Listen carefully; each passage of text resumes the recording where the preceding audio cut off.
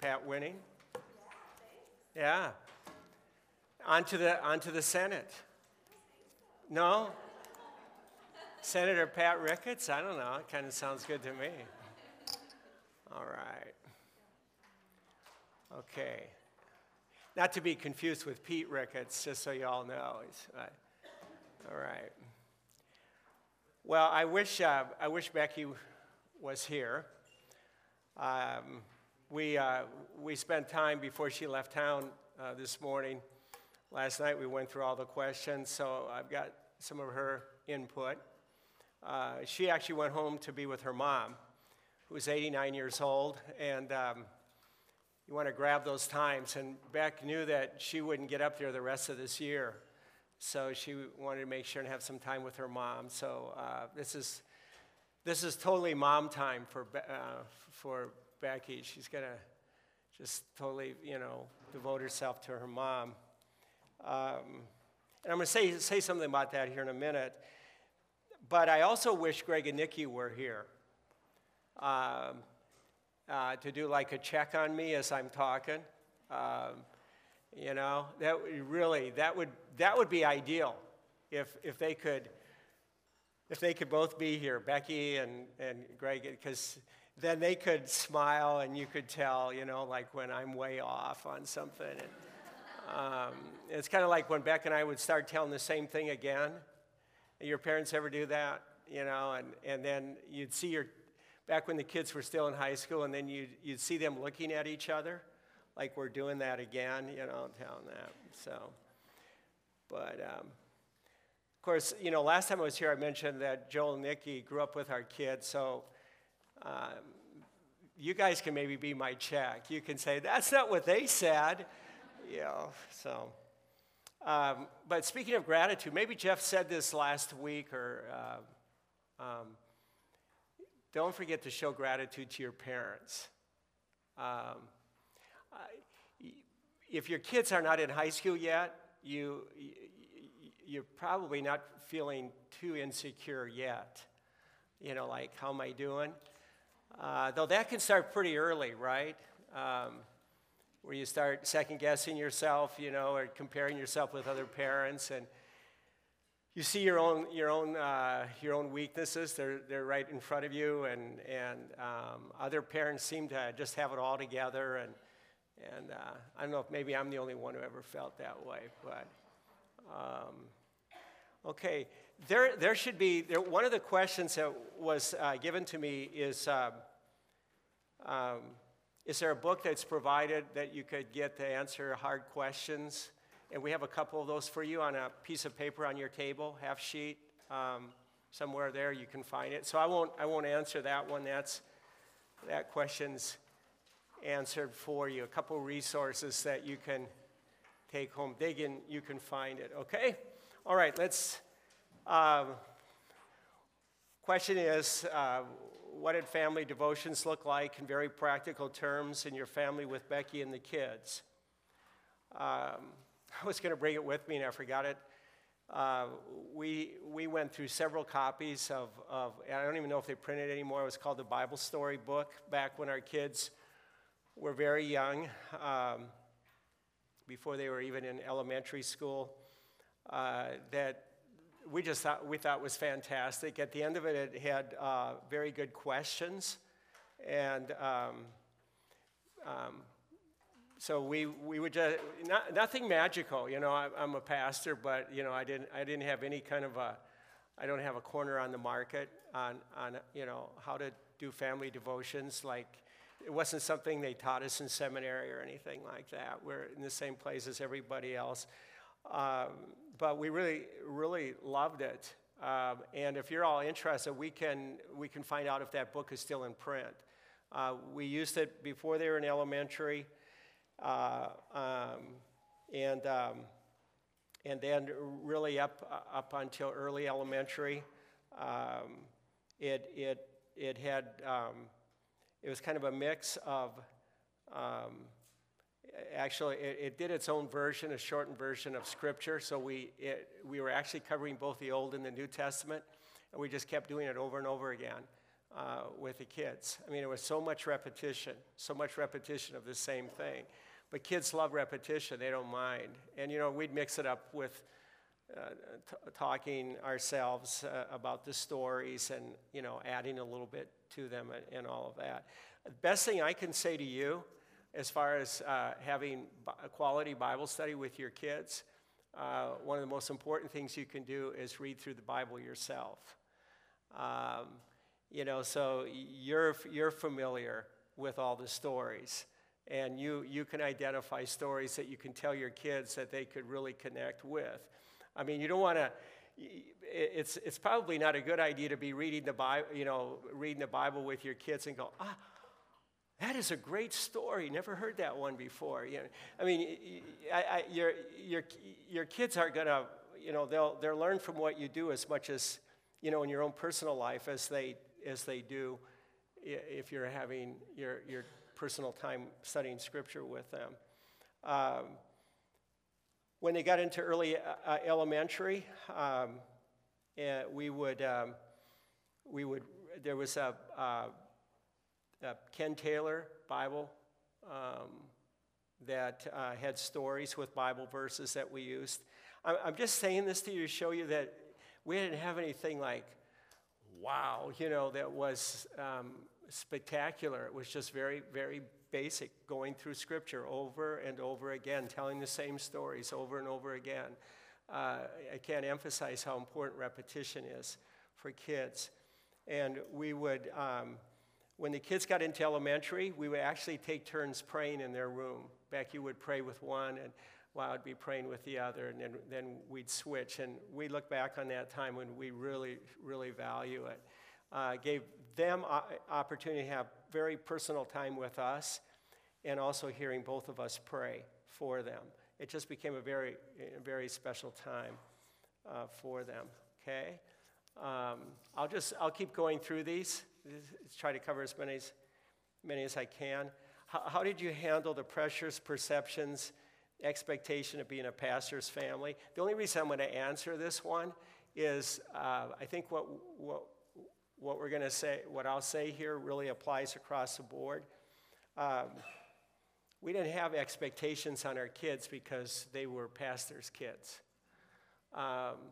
And I think in some ways that should go all the way across the board. Don't create expectations on your kids because of something other than what should really be a true expectation. Don't base it on a false kind of a thing. I mean, that would have been such a mockery to our kids if we would have said, well, you got to behave this way because, okay. Other people in the church might have had expectation, but we didn't. And I would say both Greg and Nikki handled differently what it was like being a pastor's kid. Whatever. Did your kids hit a rebellious stage? No, our kids never were rebellious. They were absolutely perfect. What? Oh, I'm still hearing stories. There's just good stuff that's better not to know, Don't ask. If so, how did you handle that without losing them? Beck and I were talking about this last night. When your kids reach middle school, they begin to, and maybe now it's even earlier than that. That's just it. Everything gets earlier these days. But there is a change it's normal to have, they start acting differently. They start interacting differently.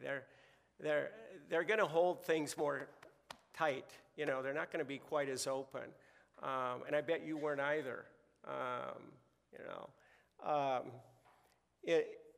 Becky and I both agreed that it's hard to determine what's rebellious and what's simply growing up.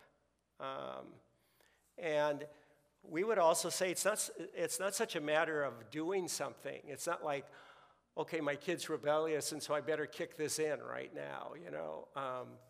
It's more of trusting God through that period of time. I don't know if that makes sense to you yet or not, but it's not like, oh, now we're there, so now we're going to do this. It just kind of happened, okay? If I'm really vague about something and you really want to, just raise your hand, okay? Push back on me and say, that doesn't make sense, or talk about that a little bit more, okay? All right? Both of our kids had their own way of being rebellious. Greg did it more quietly. We never knew if he was. And Nikki was like me. I can't hide anything, and she couldn't really hide anything, and she didn't even try. So, well, she did, I'm sure. We didn't know. But okay, this interesting thing here. Well, let me go on. Becky sent me a text before coming over here. She's from Minnesota, and she said, if questions get into stuff that becomes very personal for our kids, she said, there are things we should just let them tell their story. We don't really, so I'm going to put this one down, okay? Have you started training for the bike race with Nikki yet? No. Remember I brought the bike up and it was going to, we won't take time on that story. Somebody threw that one in. Okay. What are your thoughts in exposing kids ages 6 through 12 to issues in the outside world? Gave it, different examples. I think we all know what we're talking about. Sin issues and violence and atheism, and, interesting thing is our kids were not in the world your kids are in. They didn't have cell phones or laptops or iPads in some ways it's, you're at a whole nother level of challenge than we were.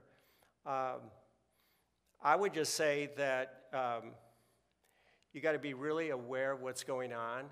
Becky and I really tried to be aware of what's going on in the world, so we didn't act like total idiots to our kids. There's this balance, and I'm not sure.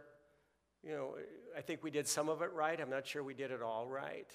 I think you as a parent, and probably in conversation with other parents, you really respect their values. I think you can learn from each other. What is a realistic expectation? What should we say that our child can or cannot do? And I think, I'm just going to state the obvious. You do not want to condone your child to do anything because they say to you, well, everybody else is doing it. You don't want to give into that peer pressure. You have to establish what the standards are going to be for your child. And they may violate them, but you've at least set those standards. And you really got to be firm on that because they'll test you. And all I would say is you don't want to be a divided team as husband and wife, as parents. You never want to get into a thing with, where if one of you is more easygoing than the other, that your kids are going to use you, the easygoing one, to get the tougher one to give in. If you're not a team with your kids, man, you're in a losing game. Even if you disagree with each other, disagree privately. Don't disagree in front of each other. I think those are some of the things that probably, maybe that's just real obvious to all of you, but I think those are bottom line, very, very important. I would just say the other thing with this whole deal on lifestyle issues, we can't be inconsistent ourselves, on how we live. If we're telling our kids that something over here is wrong, but we're doing something over here that's wrong, man, we're sending a mixed message to our kids. So we have a responsibility to live the life ourselves, to model the life. And I think that's as important as setting the boundaries and the standards for your kids. Okay? You know what I'm making sense? Okay. All right. I mean, it's funny when you look back and think of the things that were wrong when I was a kid. I mean, it's just humorous. You know, I remember we had a debate in our church whether or not we could even go to a Billy Graham movie. I mean, is that nuts or what? You know, but I think, unfortunately, the pendulum has swung so far to the other side. And now I see a lot of, I'll say this. I see too many parents who are intimidated by their kids. They want to be their kid's friend. So then they let their kids do what their kids want to do. And you can't operate that way. You can't want to be your child's friend. That's not what you are. You're their parent. And yeah, you're their friend, but better not just operate out of thinking you're their friend. How to encourage kids to watch and play less TV and video games and have more family time and Jesus Bible time. I would just say you gotta decide what are the limits. How much TV time is there going to be? How much time is there going to playing the video games? I mean, you're the adult, you're the parent. You just set what the limits are, what the standards are. And again, I say you got to model it. If you're watching tons and tons of TV, if the TV is on in your house all the time, boy, I tell you, you can't send mixed messages. I think a home is better off to have the TV off most of the time, personally, and only turn it on when you're going to watch it. I think there's just way too much background noise going on in homes these days, and there's something that's lost in just being able to have quiet. And I think it starts very young with your kids. If you're planting your kids in front of the television set when they're really young because you're tired at the end of the day, I don't know. I don't think that's a good idea. I think you're then setting things up for the future. I think it's great having the DVD players in the car when you take a trip, but I feel sad for parents that when they drive around town or they take a trip and the whole time the DVD player's on and there's just no conversation. Some of our best conversations with our kids were in the car driving just from one place to another place in town or when we were on trips. And so, I just don't isolate yourself in the car. Now we come from the days, it was crazy, before seatbelt laws and all that, and all the safety things. We had a Volkswagen Rabbit, and I remember taking trips where all four of us were in the front, and we had fun. Greg would be between me and the driving, the steering wheel, and Nikki'd be. And, it was cozy. We had a lot of fun, But, it's nuts. That's terrible that we did that, But we had fun, and we were interacting with each other, and we weren't in our own little world with the kids watching video games, We had one family in a church years ago. They had a small car, too. I think they had like 20 million kids, Do you know who I'm talking about? They were like, whoa, drive behind them and watch that car was just like alive. But anyway, how can I be more patient in order not to get upset easily with my kids and husband? This is what Becky said, okay? Maybe patient isn't what you need to be. It depends on the situation. A little hard to answer that question because maybe you need to be upset with your husband and impatient with your husband.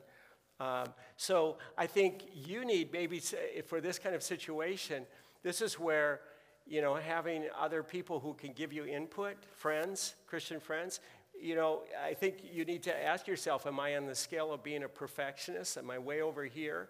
Or are my expectations the right kind of expectations? And lots of times we can't see ourselves, so it's good to get outside input to something like that, okay? What do you say to your son whom you demanded to stand up to bullies when he quotes scripture about turning the other cheek? Well, I'll just give you my opinion, okay? I would say keep telling him to stand up to the bullies, okay? I still remember the day in grade school when I finally had it with Ronald Morgan. And, that was his name, I kid you not, okay? Because I had a certain nickname that could be used against me as a kid that was very hurtful. And he would use it. And finally I had it, And I can still see the site of the elementary school where I went after him. And we had a fight. And I don't know. I don't regret it. So what do you say? I don't know. I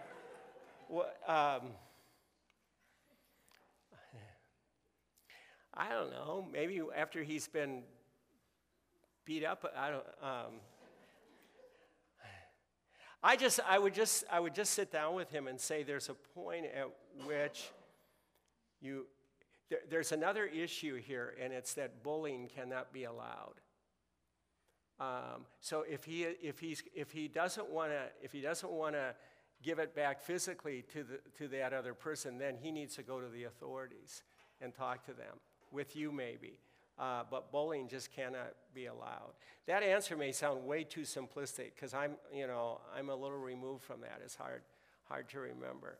I'll never forget when Greg came in the house and we lived in a circle. Greg was very cautious. Nikki didn't know what the word caution meant, okay?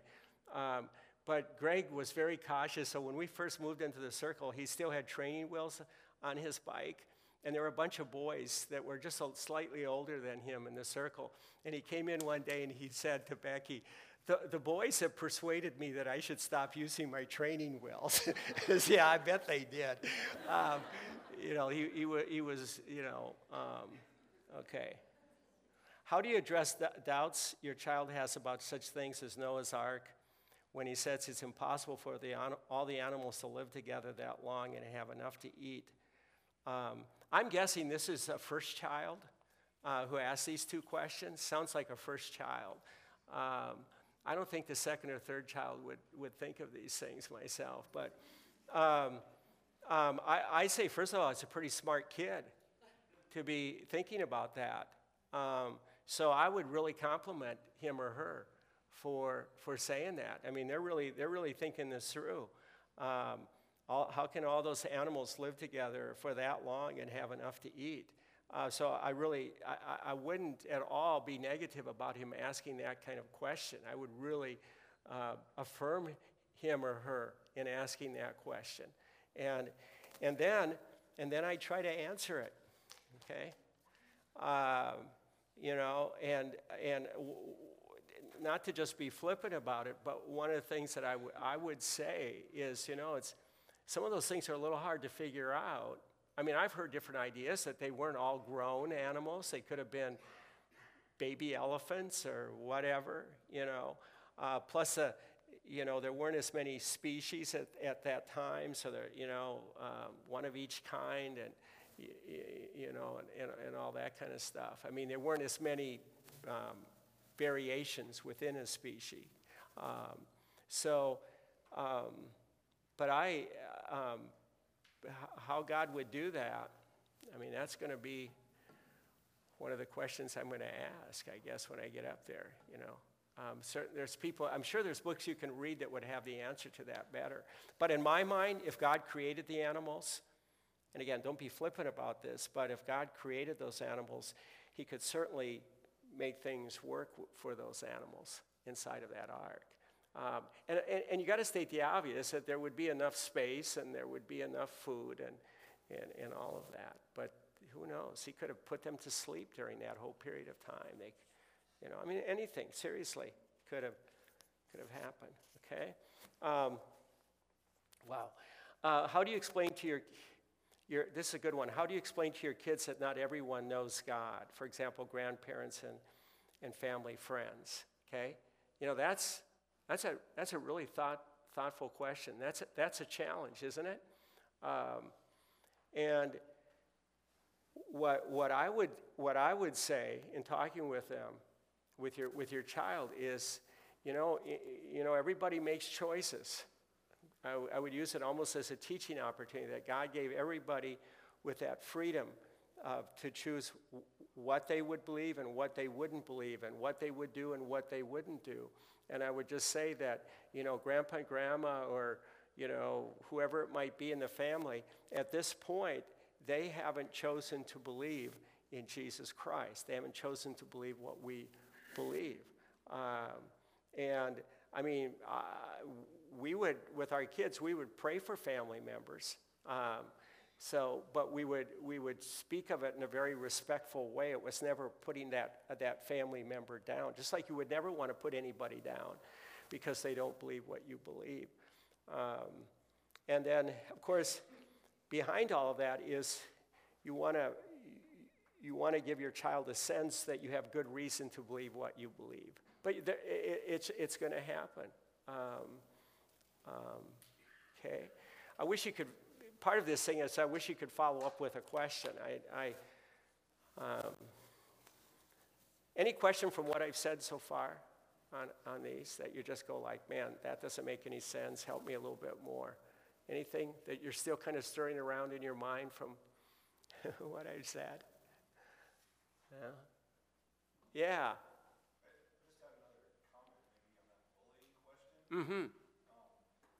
Another thing to, kind of bat back is we're all created in God's image. So if somebody is attacking someone else, putting that person down, that shouldn't stand. That's not okay. Yeah. So it's not even them bullying you, but them bullying somebody else. Right. Totally. So Yeah. that's another kind of counter for the term the other cheek. Yep. It's not okay. It's something that we should not put up with. Yeah. I mean, I just had a parent last week share with me about their daughter who's in middle school being bullied right now by a group of other girls and what this is doing to her. I mean, she wants to get dropped off at school at the very last minute, and she wants to get picked up right away, and she spends her whole evening in her rooms, in her room. I mean, it's awful. It's traumatic. And I would just say, don't let time just go by with your child having to live with that. Intervene for them. It's not the right thing for any person to have to go through. So I happened to, I seriously did go through my first 6 years of grade school with a bully who was after me. And it wasn't Ronald. It was another guy who was that much older than me. And for some reason, he decided from the day I started first grade that I was his target. And if he found me alone somewhere, he literally would beat me up. And so going to school for me it had a certain amount of fear to it, and it was never dealt with. I remember the relief when he left grade school and went on to 7th grade, so he went to a different school. I mean, you don't want your child to have to live with that. Question about split homes, split beliefs, like one parent being a believer and the other parent not being a believer. And the question is asking for advice on how to keep good values and morals and walking with Christ in your child's mind all the time. And so Beck and I were talking about this last night.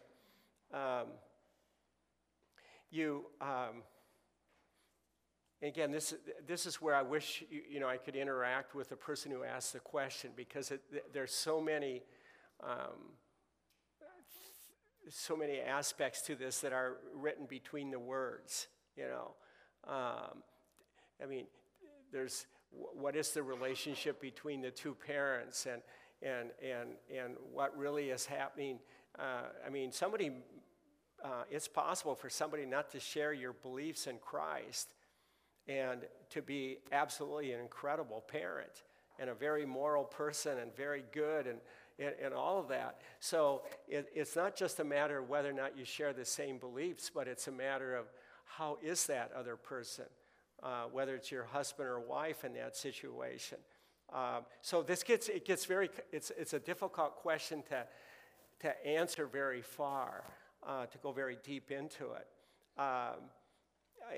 So not to be simplistic on this at all, because I really can't say any more, but I want to say this.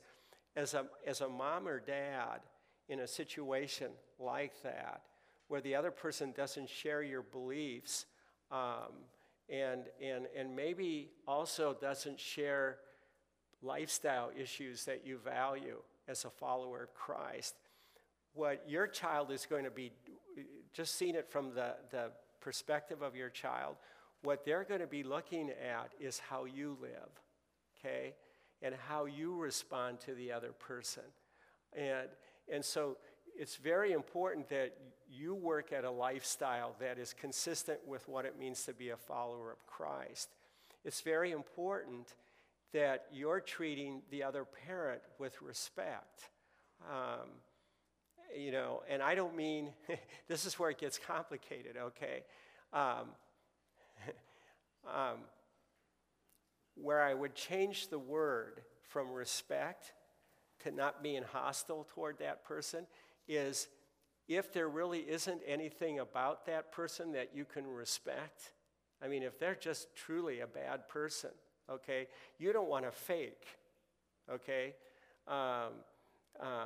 You don't want to say things about that person to your child that's not true, okay? You don't want to make up stories where you make them look better than they really are. But you also don't want to be the person who is constantly bringing up things that are bad about the other person. Do you understand the difference? You don't make up stuff good about them that's not true, but you also don't keep pointing out all the bad stuff, okay? Because all you're going to do then is that child can have a lot of loyalty to that parent, and you don't want to create an antagonism between yourself and that child. Does that make sense? It's very tricky, a very complex kind of a thing.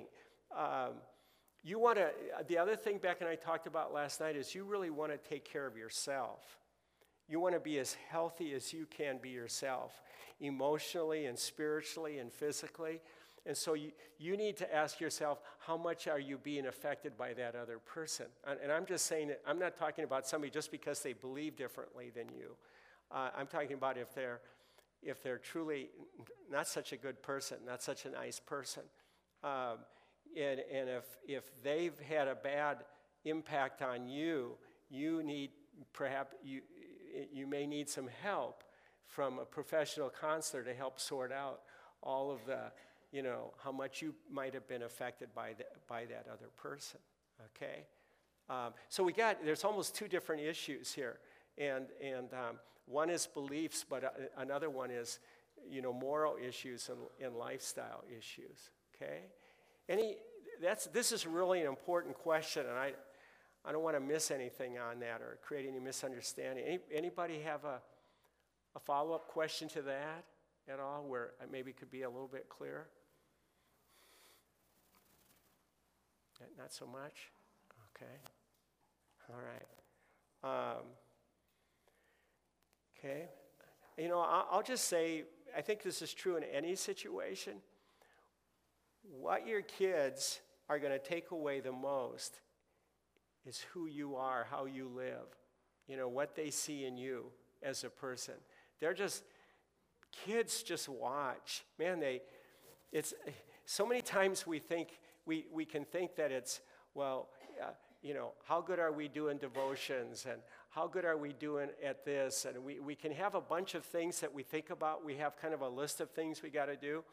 But I'll tell you what, in the long run, what the kids are looking at is how you live. They're looking at how you respond to other people. that's gonna be the thing that's gonna draw them to Jesus Christ more than anything else. And part of that, a big part of that, is a willingness to say you're sorry and to humble yourself and acknowledge when you've totally blown it. You know, if you're not willing to do that with your kids, man, then things start feeling like hypocrisy to them. You know, they don't expect you to be, and I'm not saying something you don't know here. I just think it's so important to emphasize, because we can think of all these do's thing. You know, we can make such a list of all the things we got to do as parents, and we can forget the thing that's most important, and that's what they see in us, how we live and how we react to other people and what we say about other people. You know, okay. How do you teach your children to be confident in their faith in the midst of peer pressure? Boy, it's hard, you know. I think the strength of your relationship with them is very important. Showing as much as you possibly can that you understand what you're going through, maybe telling some of your own stories of what peer pressure did to you when you were a kid. And trying your hardest to keep the door open for conversation. That's such an important thing. If they feel like they can come and they can talk to you about what they're going through. And that's a challenge. As my kids grow, how do I help balance them having godly friends and worldly friends? Well, I personally, and if you mean my worldly friends, friends that don't share your faith, you don't want your friend, see, this is where I think this is almost, the question has got three parts to it. There are some kids who share your faith or share the faith of your kid, of your child,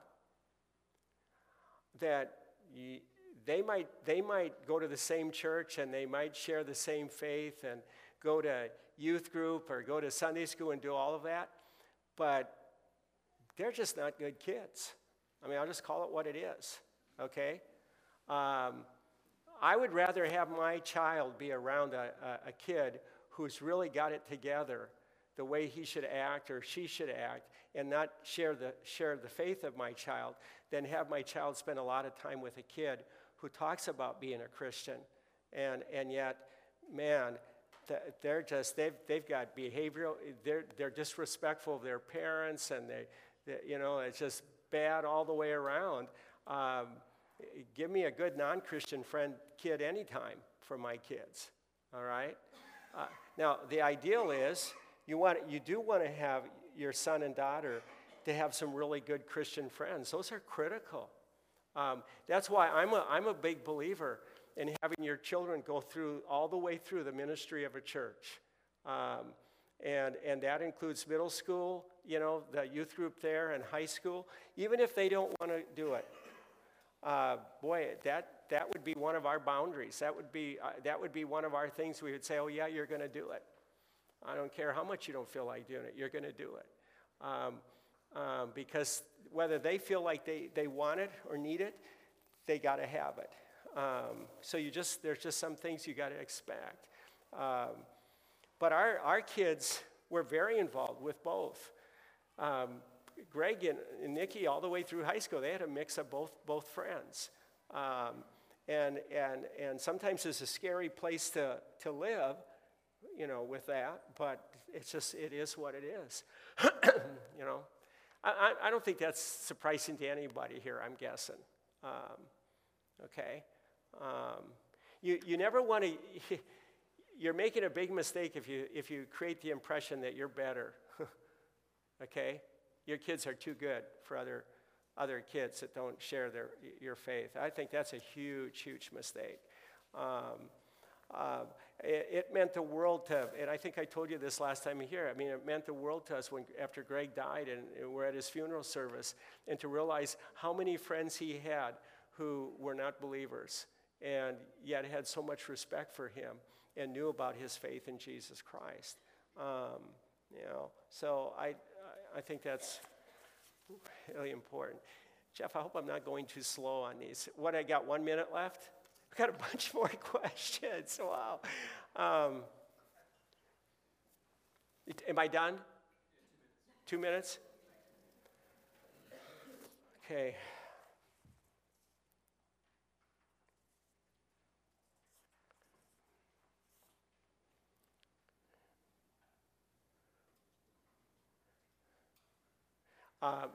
I had a number of questions about homeschooling and public schooling and homeschooling, public schooling, and Christian schools. They're all three good options, okay? You just got to know what's the best for your child. And what might be good for one child may not be good for the other one. Don't expect your children to all necessarily do the same thing.